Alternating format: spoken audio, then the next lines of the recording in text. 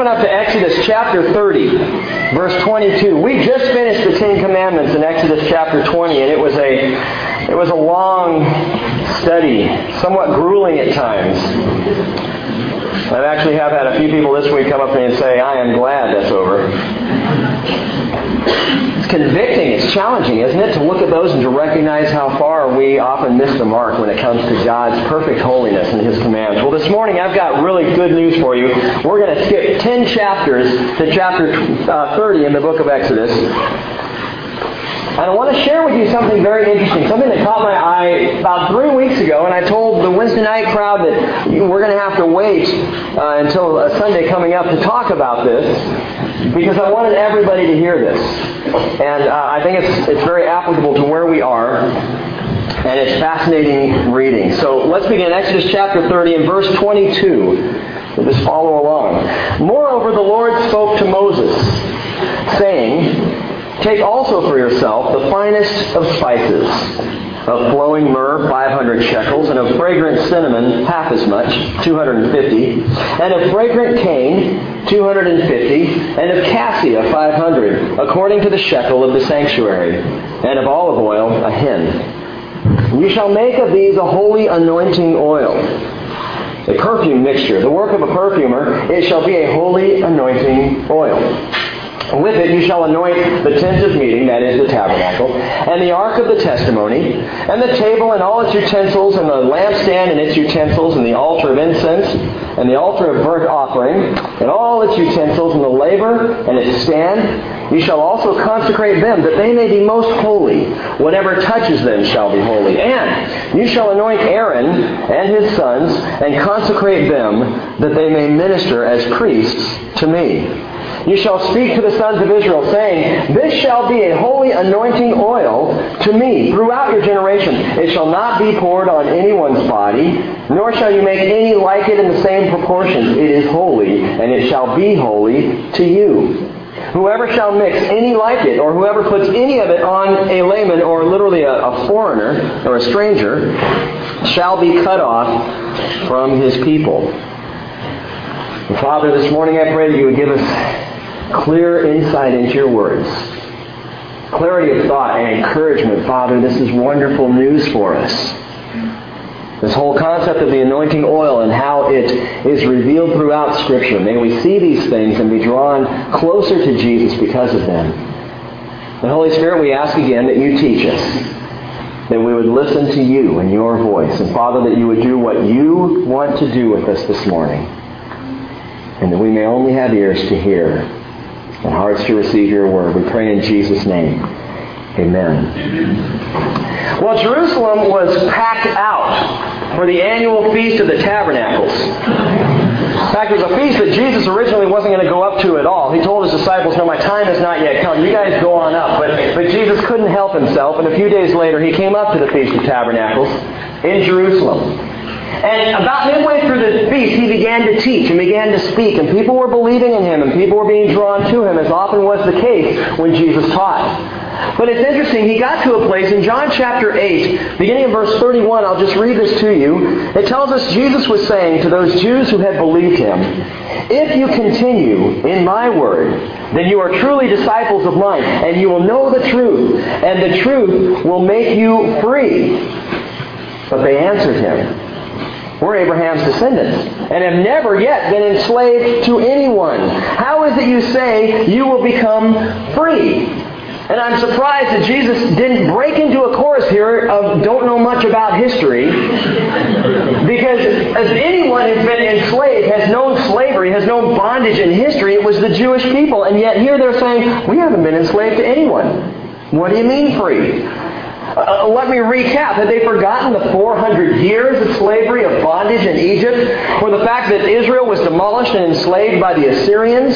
Had they forgotten that Judah was taken into Babylonian captivity for 70 years?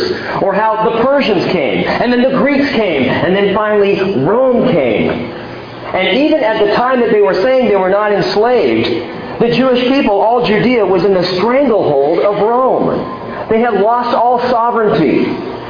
They were not in control of their lives. They were in bondage. In fact, Rome eventually, come AD 70, would destroy Jerusalem. By AD 135, will have driven all of the Jews, except for a scant few, dispersed all throughout the world, not even allowed to return to the homeland that they so loved and so believed was there in all their freedom. They said, hey, we've never been enslaved to anyone. Well, Jesus could have pointed to history, but he wasn't talking about history. He was talking about reality. Verse 34, Jesus answered them and said, truly, truly, I say to you, everyone who commits sin is a slave of sin. So the truth is, Israel's history of slavery was a moot point. It was beside the point. The point was, as far as Jesus was concerned, not historical. It was not national. It was not political. It was personal. You are in bondage to sin. And Jesus, with those words in mind, had just finished saying, you will know the truth, and the truth will make you free. Verse 35, he went on and said, the slave does not remain in the house forever. The son does remain forever. So if the Son makes you free, you will be free indeed. As we begin today, I want to ask you, do you, in this place in your life right now, feel like you're in a stranglehold? Is there a sin in your life that is suffocating you? Are you enslaved to some desire, to some passion, to something going on in your life you can't break free of? Have you, over the last several weeks of reading through the Ten Commandments, just realized how imperfect you are? And have you wondered, what in the world am I supposed to do about that? Now hear this. Jesus has come to set you free. He has come to set you free. Galatians 5:1, Paul writes, it was for freedom that Christ set us free. Therefore, keep standing firm and don't be subject again to a yoke of slavery. You have been set free for freedom's sake. And not from some thing in history, but from sin in your life. If you are in Christ, you have been set free. Again, we've spent several grueling weeks in the Ten Commandments, peering into the perfect law, realizing it is impossible to live by these laws, to be perfect before God. And so again, I can think of no better follow-up study than to be able to say this morning, Jesus has come to set you free. Now you may say, well, that's wonderful news, Rick, but what in the world does that have to do with the anointing oil you read about in Exodus 30? I'm glad you asked. Go back to Exodus 30 and let's take a look. In fact, just keep a finger there for a moment. You know the story. There is a connection. You're familiar with it. We've read it many times in here. Immediately after Jesus was tempted in the wilderness, the Bible tells us, Dr. Luke says he returned to Galilee in the power of the Spirit, and he entered the synagogue on the Sabbath, and he picked up the scroll, was handed the scroll of Isaiah, and he began to read. And this is what he read. Luke chapter 4, verse 18 tells us, the Spirit of the Lord is upon me, because he anointed me to preach the gospel to the poor. He has sent me to proclaim release to the captives and recovery of sight to the blind, to set free those who are oppressed, to proclaim the favorable year of the Lord. And he closed the book, gave it back to the attendant, sat down, and the eyes of all the synagogue were fixed on him. And he began to say to them, today, this scripture has been fulfilled in your hearing. Jesus said, listen up, Jesus made it clear, the Lord anointed me for liberty. He is the anointed one, and that's the connection. Isaiah's prophecy of the Lord's anointed in Isaiah 61, 1 and 2. And 750 years later, Jesus takes this prophecy, he claims it as his own. I am the Lord's anointed one. It's me. That's what this prophecy is about. I'm the person it's pointing you to. Which is interesting because Jesus' own name speaks clearly of this. His name speaks of the fact that he is anointed. In Hebrew, it's Yeshua Mashiach. In Greek, Jesus Christos. And in English, Jesus Christ. But Christ isn't his last name. He wasn't known as Mr. Christ. Christ literally means Jesus, the Anointed One. The Anointed One. Now think about this morning. There are three groups of people in the Old Testament who were anointed with holy oil, which I remind you portrays the Holy Spirit. In fact, the oil of anointing throughout Scripture is always a picture of the Holy Spirit of God. The three people who were anointed were the prophets and the kings and the priests. Listen to this. Jesus is all three. He is prophet and king and priest. He is the anointed prophet. Deuteronomy chapter 18, verse 15. Moses is speaking to the people. And he says, "The Lord your God will raise up for you a prophet like me from among you, from your countrymen, and you shall listen to him. This is according to all that you asked of the Lord your God in Horeb on the day of the assembly, saying, let me not hear again the voice of the Lord my God. Let me not see this great fire anymore, or I will die." And the Lord said, "They've spoken well." Now, we just talked about this. The whole of the Ten Commandments was given from Mount Horeb, from what we call Mount Sinai, to the people who were encamped below. When the Ten Commandments were first given, the people weren't up on the mountain. Moses wasn't up on the mountain.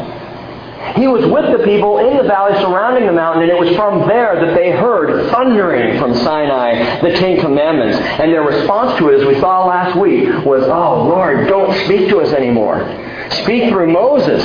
Moses, tell God to tell you what to tell us. We can't handle his voice. It's terrifying to us." And so later on in Deuteronomy, God says, they spoke well. That was right of them. And he says, "I will raise up a prophet from among their countrymen like you, and I will put my words in his mouth, and he shall speak to them all that I command him." And John 1:14 tells us the Word became flesh and dwelled among us. Why did Jesus become human? Why did God put on flesh? Because we couldn't handle God. And so he became like us, so that we could understand and see him. Well, he is the anointed prophet spoken of in Deuteronomy 18. Jesus is the anointed king. Revelation 19:16. At the moment of Jesus' glorious appearing, is describing him, and it says, "On his robe and on his thigh he has a name written, King of Kings and Lord of Lords." He is the anointed prophet. Jesus is the anointed king. And finally, he is the anointed high priest. Hebrews 3:1 tells us that he is called the high priest of our confession. Jesus Christ, the anointed one. Anointed, why? Anointed for what? To set you free. As prophet, to bring the word that sets you free. As king, with the authority to set you free. As priest, doing what had to be done, atoning to set you free. But we need to understand something, my friends. It's not just freedom from eternal penalty. It is freedom from the immediate power of sin. And this is something I think in Christianity we tend to miss. It's not just the eternal penalty that we're saved from. Okay, good, I'm not going to go to hell. But my life is still a mess from sin. I guess I'm just going to have to be that way till he comes. Gang, he came to free us from sin now. Immediately. To not walk in sin anymore. To not live a life where I'm just bearing it and carrying it and going, "Oh, well, I'm a mess up. I'm a failure. No big deal. I'll be saved." I mean, you can choose to live that way, and I believe God's grace is big enough he can still save you. But why would you? Why live in sin when you have died to it? Well, you may wonder, hey, if I've been freed from the immediate power of sin, why do I still struggle with sin? Well, now go back to Exodus chapter 30 and verse 22. Again, the Lord is speaking. He says, "Take for yourself of the finest of spices, flowing myrrh, 500 shekels, and fragrant cinnamon, half as much, 250, and fragrant cane, 250, and of cassia, 500, and mix that all together," the Bible tells us, with a hin of olive oil. 4 ingredients. 4 ingredients placed together in this holy anointing oil. And I want you to notice a couple of things, maybe 3 things here about Jesus and about the anointing. Number 1, the anointing of Christ is sweet. It's sweet. These 4 ingredients listed again are myrrh, cinnamon, fragrant cane, and cassia, and all of these mixed together with olive oil make a very sweet-smelling, fragrant oil of anointing. But why these 4 particular spices? You think maybe there's something hidden in here? Do you think maybe there's something special about the choice of each one? Or was God just off the cuff saying, well, let's see what smells good out there?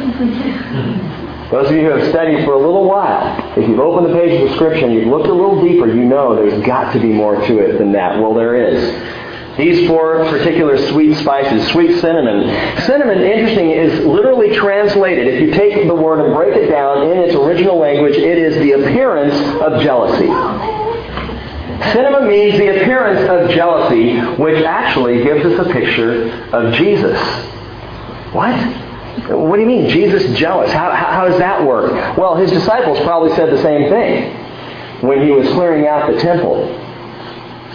And the Bible says in John 2:17, his disciples, remember that it was written, zeal, or literally jealousy, for your house will consume me. Cinnamon is the appearance of jealousy. And Jesus is jealous. What is he jealous for? He's jealous for his Father's house.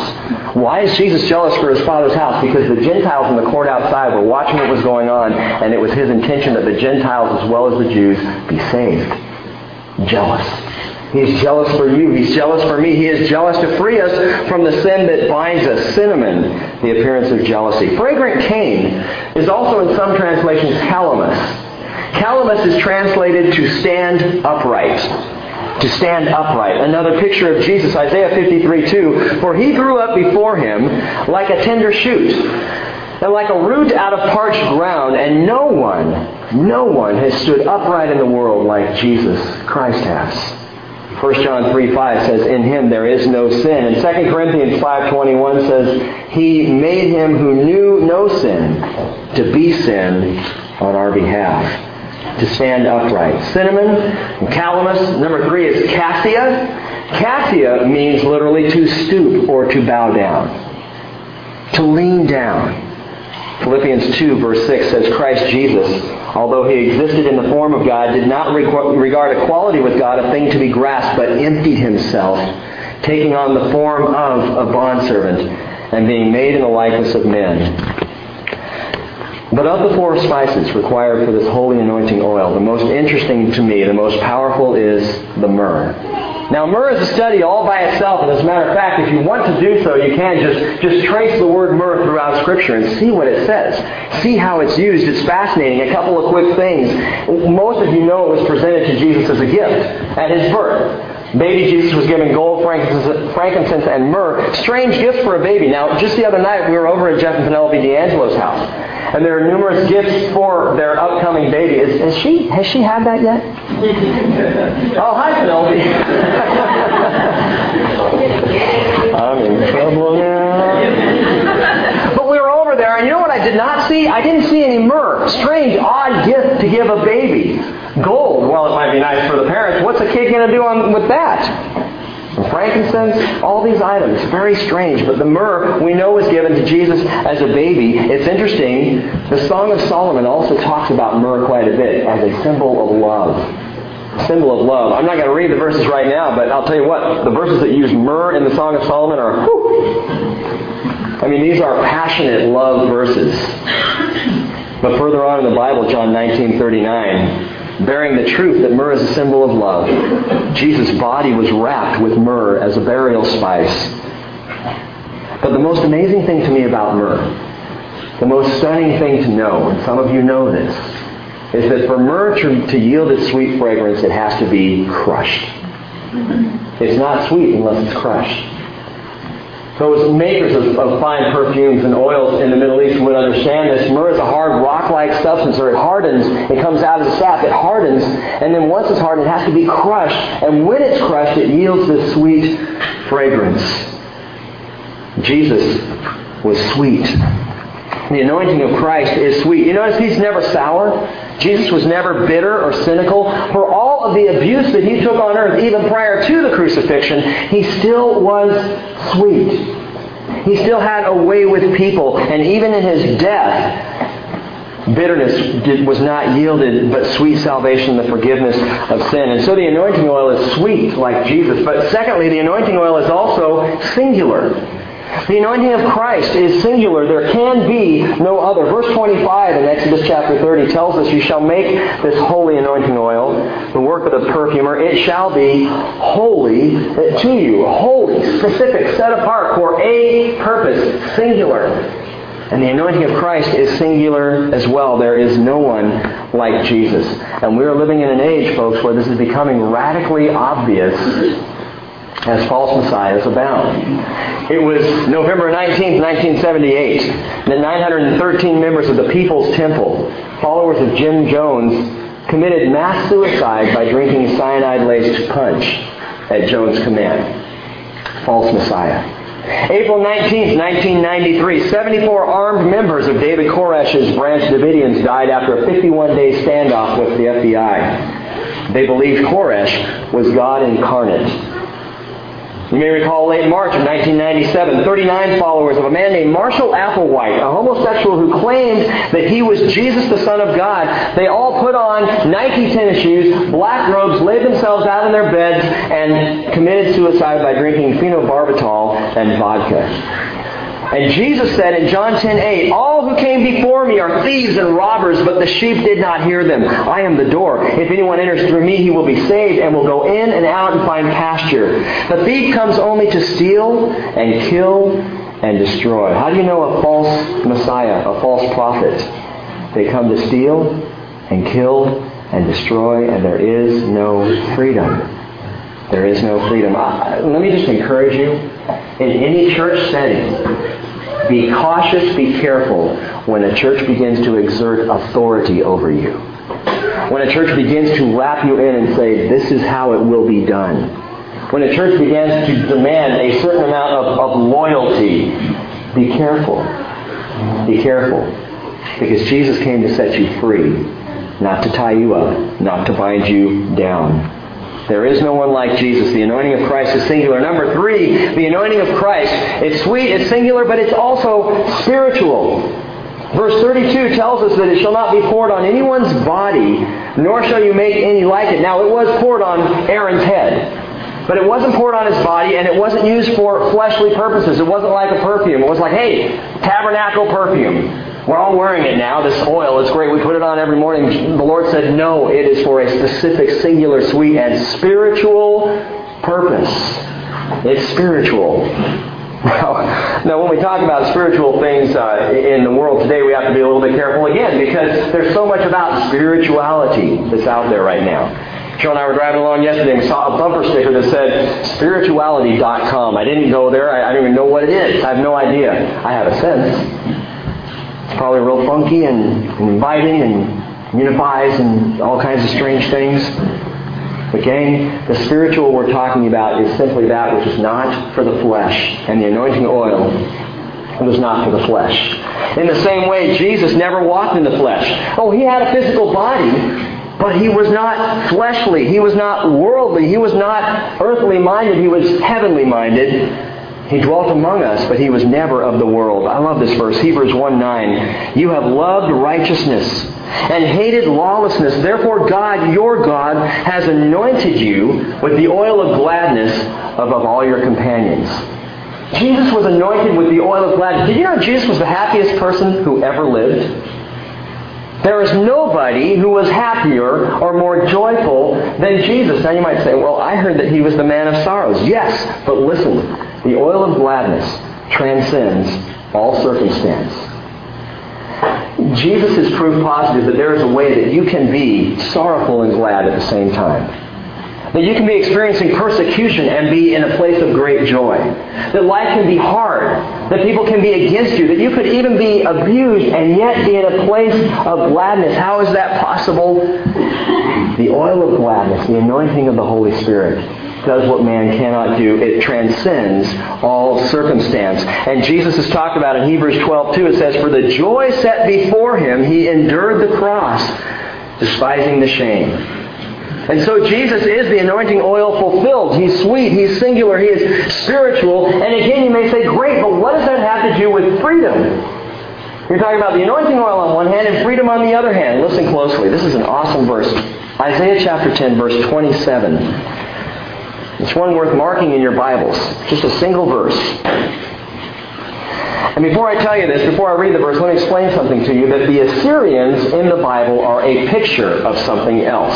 The Assyrians were brutal to Israel. The Assyrians were so awful, when they took Israel into captivity, they literally took fish hooks and hooked them into the cheeks of the Israelites to drag them across the desert.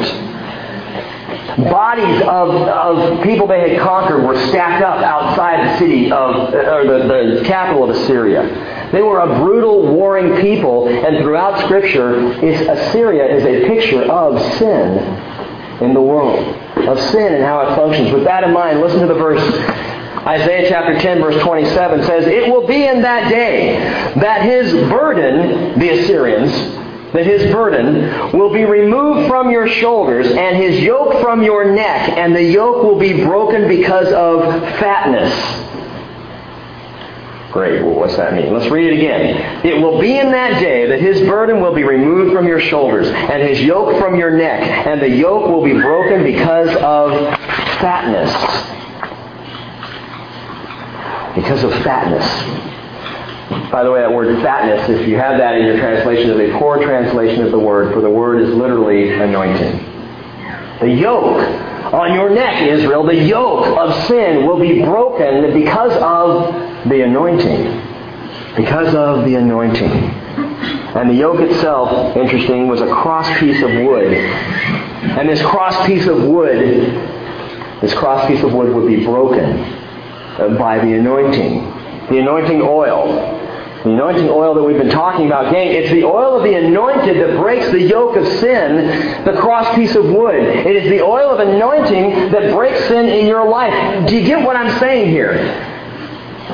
Is this a stretch? Stay with me, listen. Exodus chapter 30 tells us that the high priest was anointed, and the high priest was a picture of Jesus, but there's something you need to not miss. Look at verse 30 in Exodus chapter 30. You shall anoint Aaron, the high priest. So he is the anointed one, at least in Israel. But 3 words follow that. And his sons. And his sons. You shall anoint Aaron and his sons.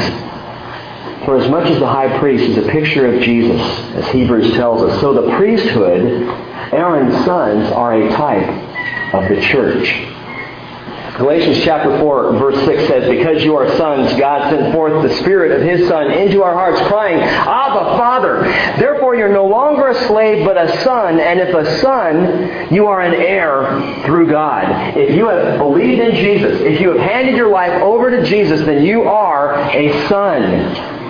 Male or female alike, you are a son of God. You are drawn in. You're one of God's sons. Not on the level of Jesus. Remember, Jesus is like the high priest. He is the son. But we become adopted, the Scriptures say, into the body, joined to Christ. And 1 John chapter 2 verse 20 says, you have an anointing from the Holy One.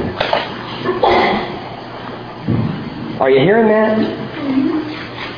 You have an anointing from the Holy One. I'm going to say it again. You have an anointing from the Holy One. John says, and you all know, the anointing which you receive from Him abides in you. And you have no need for anyone to teach you, but as His anointing teaches you all about things, or about all things, and is true and is not a lie, and just as it is taught you, you abide in Him. You have an anointing. What does that mean? I have an anointing? My friends, the power of the Holy Spirit is poured out like the oil of anointing on anyone who comes into Christ, who believes in Christ, who gives their life to Christ. And when that happens, the yoke is broken. The yoke of sin in your life is broken. You have the anointing. How does this work? How can I see this bondage broken? How can I experience it destroyed? How can I be rid of the sin in my life? How can I really know that sin is rendered powerless? Flip over to Psalm 133. Psalm 133.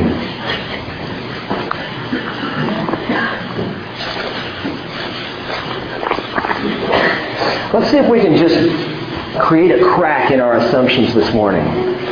Our assumption that though we're saved by Christ, and though we are quote-unquote free in Christ, we still are just going to have to kind of struggle along with sin. Oh, there's sin, and there's temptation, but you don't have to live that way. You can be freed. Psalm 133 is a great picture. Beginning in verse 1, behold, how good and how pleasant it is for brothers to dwell together in unity. It's like the precious oil. What oil? The anointing oil. The precious oil upon the head, coming down upon the beard, even Aaron's beard, and coming down upon the edge of his robes. It's like the dew of Hermon, coming down upon the mountains of Zion. For there the Lord commanded the blessing, life forever. Imagine for a moment the head of Aaron, the bearded head of Aaron, and the anointing oil as it's poured on his head begins to drip and trickle down from the top of his head down onto his body. And I want you to write down 3 things. If you're a note taker, write this. If I'm going to be set free in my body, if I am truly going to be set free, I have to be connected to the head, which is Christ Jesus my Lord.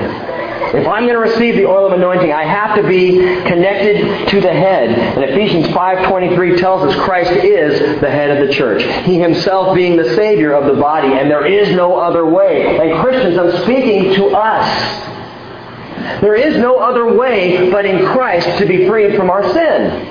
So why do we pursue other ways?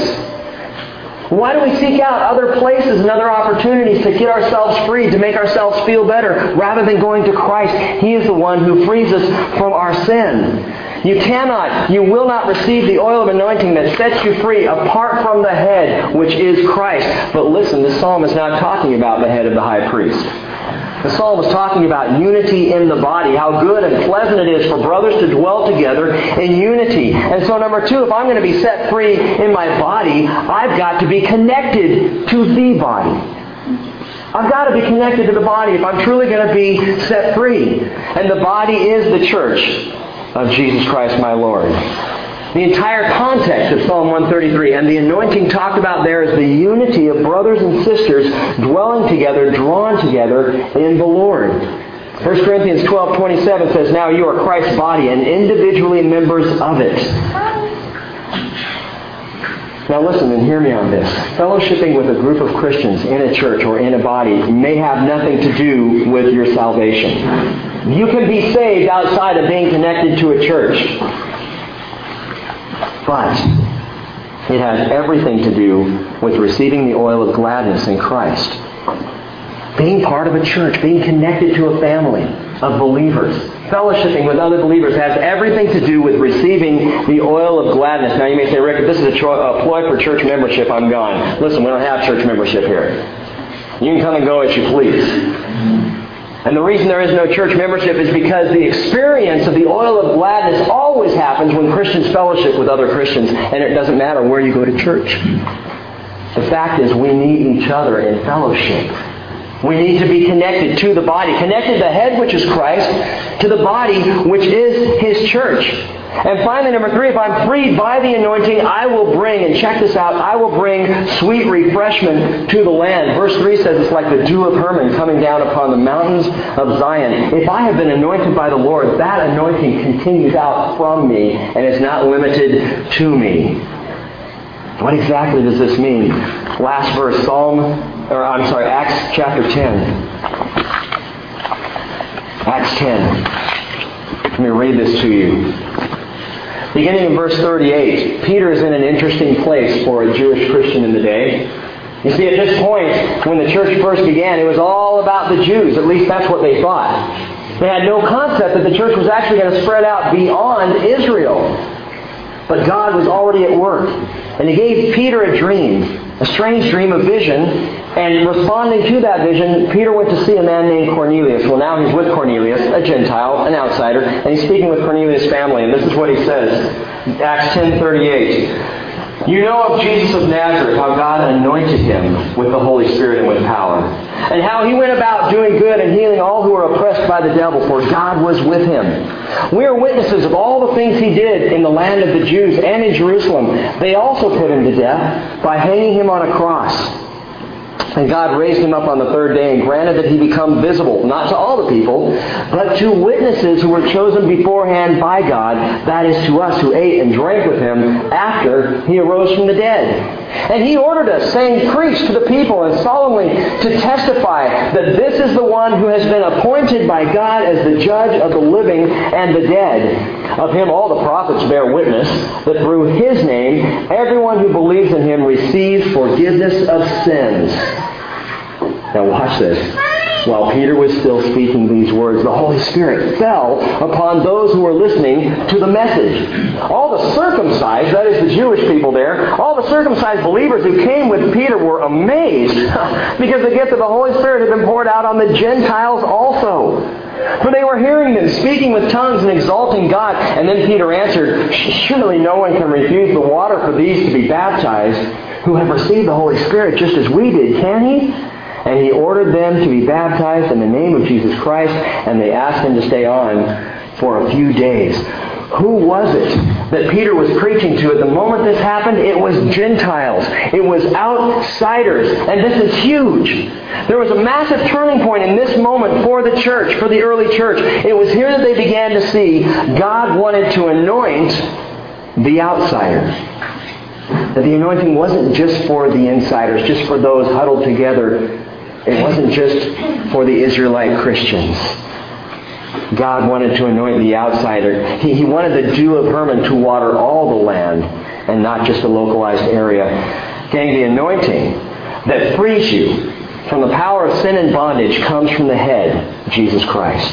It's experienced, that oil of gladness, in the body, the church, but it is also refreshment and salvation for a dry and thirsty land. I want to give you a quote here. This is again from Oswald Chambers. And he writes, the continual grubbing on the inside to see whether we are what we ought to be generates a self-centered, morbid type of Christianity. How often do you come to church and as you sit down you're not feeling real good about yourself? How often when you begin to pray is the first word out of your mouth, oh, Lord, I'm sorry. It's been a long time. How often when you approach the Bible or the Lord at all, do you approach in kind of that tentative, careful, cautious, I love you, Lord, are we still okay? You and I? Am I really forgiven? Chambers says the continual grubbing on the inside to see whether we are what we ought to be generates a self-centered, morbid type of Christianity, not the robust, simple life of the child of God. Launch out into reckless belief that your redemption is complete, that your freedom is real, and then bother no more about yourself, but do as Jesus did. What did Jesus do? Jesus went about healing, teaching, loving other people. He went about doing good. And you know what's interesting? You can rarely find a moment in Jesus' public ministry that he evangelized.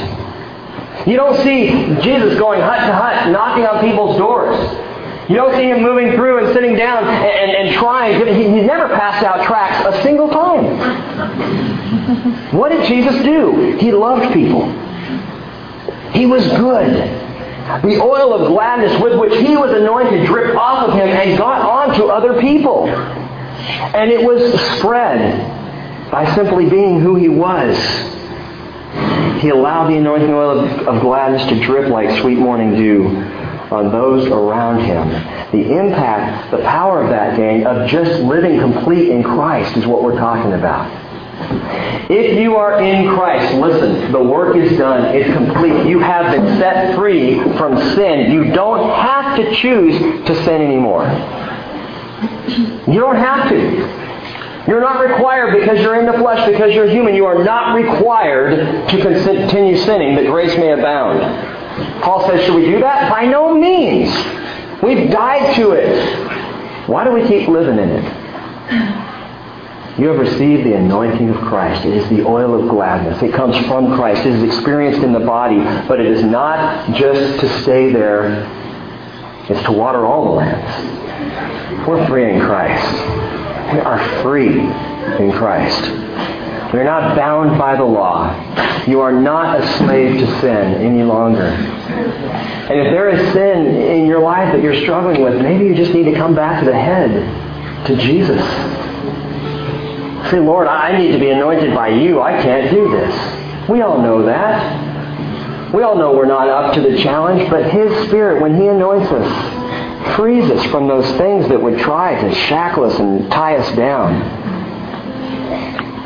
And so my prayer for you this morning is, if you feel enslaved, that you would find freedom in Christ Jesus. That you would walk in that freedom. And by the way, not walking in that freedom so that every day you can wake up and test it and say, am I free? Am I really free? Am I really free? No. You're free to tell other people about the freedom. When I'm watching that slideshow, and looking especially at Danny's face as he came out of the water, as he's holding his little daughter, the smile on there, that is the oil of gladness. The oil of anointing on a man who has been set free from the sin which so easily entangles. And I want to tell you one last verse. It's Hebrews chapter 12. The writer says, let us then throw off the sin which so easily entangles us, and fix our eyes on Jesus, the author and perfecter of our faith, who for the joy set before Him endured the cross, scorning its shame, and sat down at the right hand of God, that you might be free.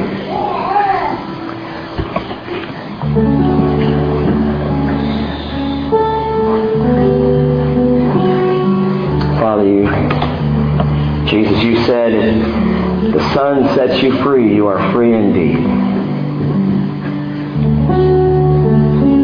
And what an awesome thought it is, Lord,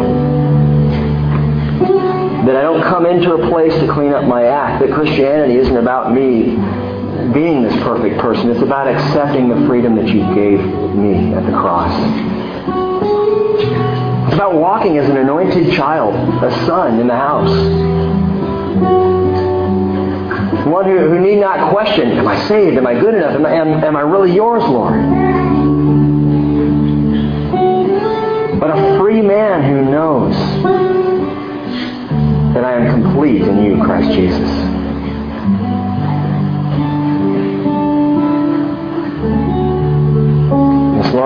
This morning, Lord, we just come before you, the Anointed One. And I pray, Lord, for a fresh anointing upon us, to recognize the wonder and the beauty of that freedom and to walk in it. If you've never given your life to Christ, this is what He wants for you. He wants you to be free. And if you desire the freedom that can only come through Him, through the price He paid on the cross,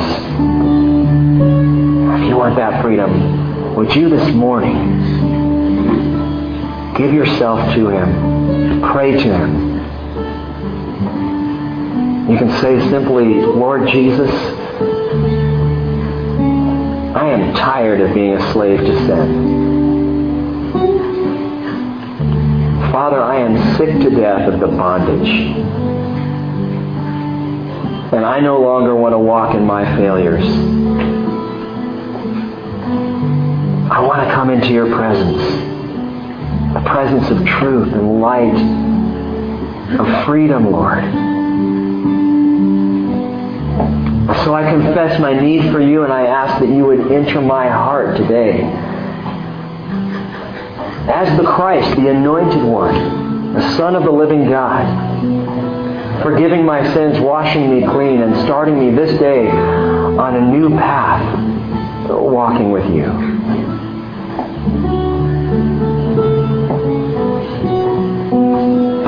And may I simply learn to follow you as my Lord.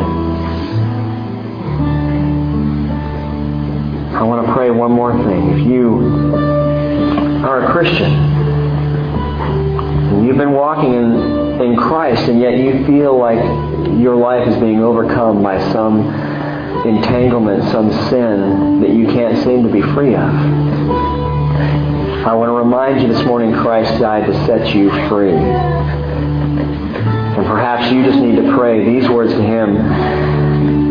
Jesus, I pray that you would grab hold of my attention. That you would fix my eyes on you. That I would stop walking in sin. Stop choosing the destructive path. Jesus, help me to return to you today. I repent of all these things. I don't want these things in my life. I want to walk in the house as a son, as your child. Lord, forgive me and set my heart right today. In the precious name of Jesus we pray. Amen.